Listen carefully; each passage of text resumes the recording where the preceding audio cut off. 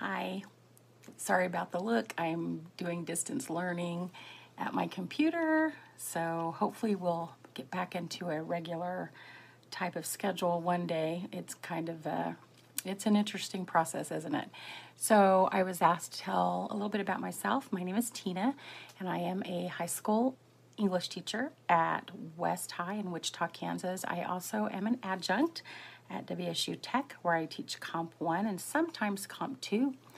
And I have been at the Wichita School District for 28 years, and with WSU, probably about 5 or 6, I can't really remember. And why did I start my career in education? Well, honestly, I love literature. I love writing and reading. And I also just think teenagers are fun. They're hilarious. They keep me young at heart. And it's just, their minds just are interesting to me about the things they think about. I could have any other job, honestly, probably a full-time writer. But before I became a teacher, I was studying marine biology, and I actually wanted to work with dolphins and a program where they worked with autistic children. And it was kind of cool because the dolphins would work with kids who were at a point where they wouldn't communicate well, but for some reason they would communicate with the dolphins. So I found that fascinating, which kind of led me towards going in just to full-time education because I love this subject so much. How are kids different? Well, I think their brains have adapted more quickly to technology. They're more eager to see how things work in that field, but also it can be rough sometimes with technology because when I was a teenager, whatever we did, was not recorded or put on social media. So that's one thing. Another is they tend to question things like, why do I have to do this in this certain way a little bit more than usual? When I was in school, we just kind of did what we were told, and we didn't question the teacher or have issues like that.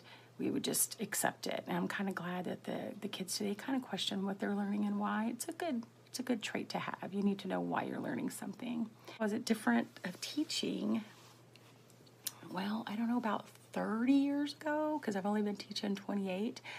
But I do know I could have a little bit more of a sense of humor and the kids would get it. But today we're in such a trauma type induced environment where our kids have been through so much that a lot of them, they have a different way of looking at things. We have to be really careful what we say and what we do more than usual because our kids are coming from some situations that probably weren't the best.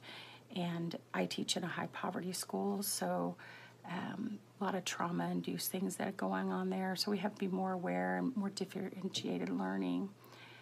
If you're going to become a teacher, you need to know that it's a career and a calling, that you are not going to go into thinking all kids want to learn. You have to somehow incorporate it where they find a love of learning, and that it's a day-by-day step. It's a challenge. It's always changing. It can be frustrating at times, but it also can be very rewarding in the end. And you may not see the difference you make, but eventually you will. I've received emails from students who are in their 40s now, early 40s, telling me about how much they appreciated the things that I did. And these are things I didn't even realize I was doing. So you do make a difference. So just know that. If I could change things to help kids learn better, I would change patience because they're in such a technology-induced environment that answers are instantaneous on their smartphone or on the computer, that a lot of them just would rather get the answer that way instead of really trying to analyze and figure things out for themselves. So I want them to start learning to think for themselves and not just rely on this cold piece of metal to tell them what to think. And that's my concern, is creativity can be lost if it's not applied correctly, because technology is a wonderful thing, but it needs to be balanced out.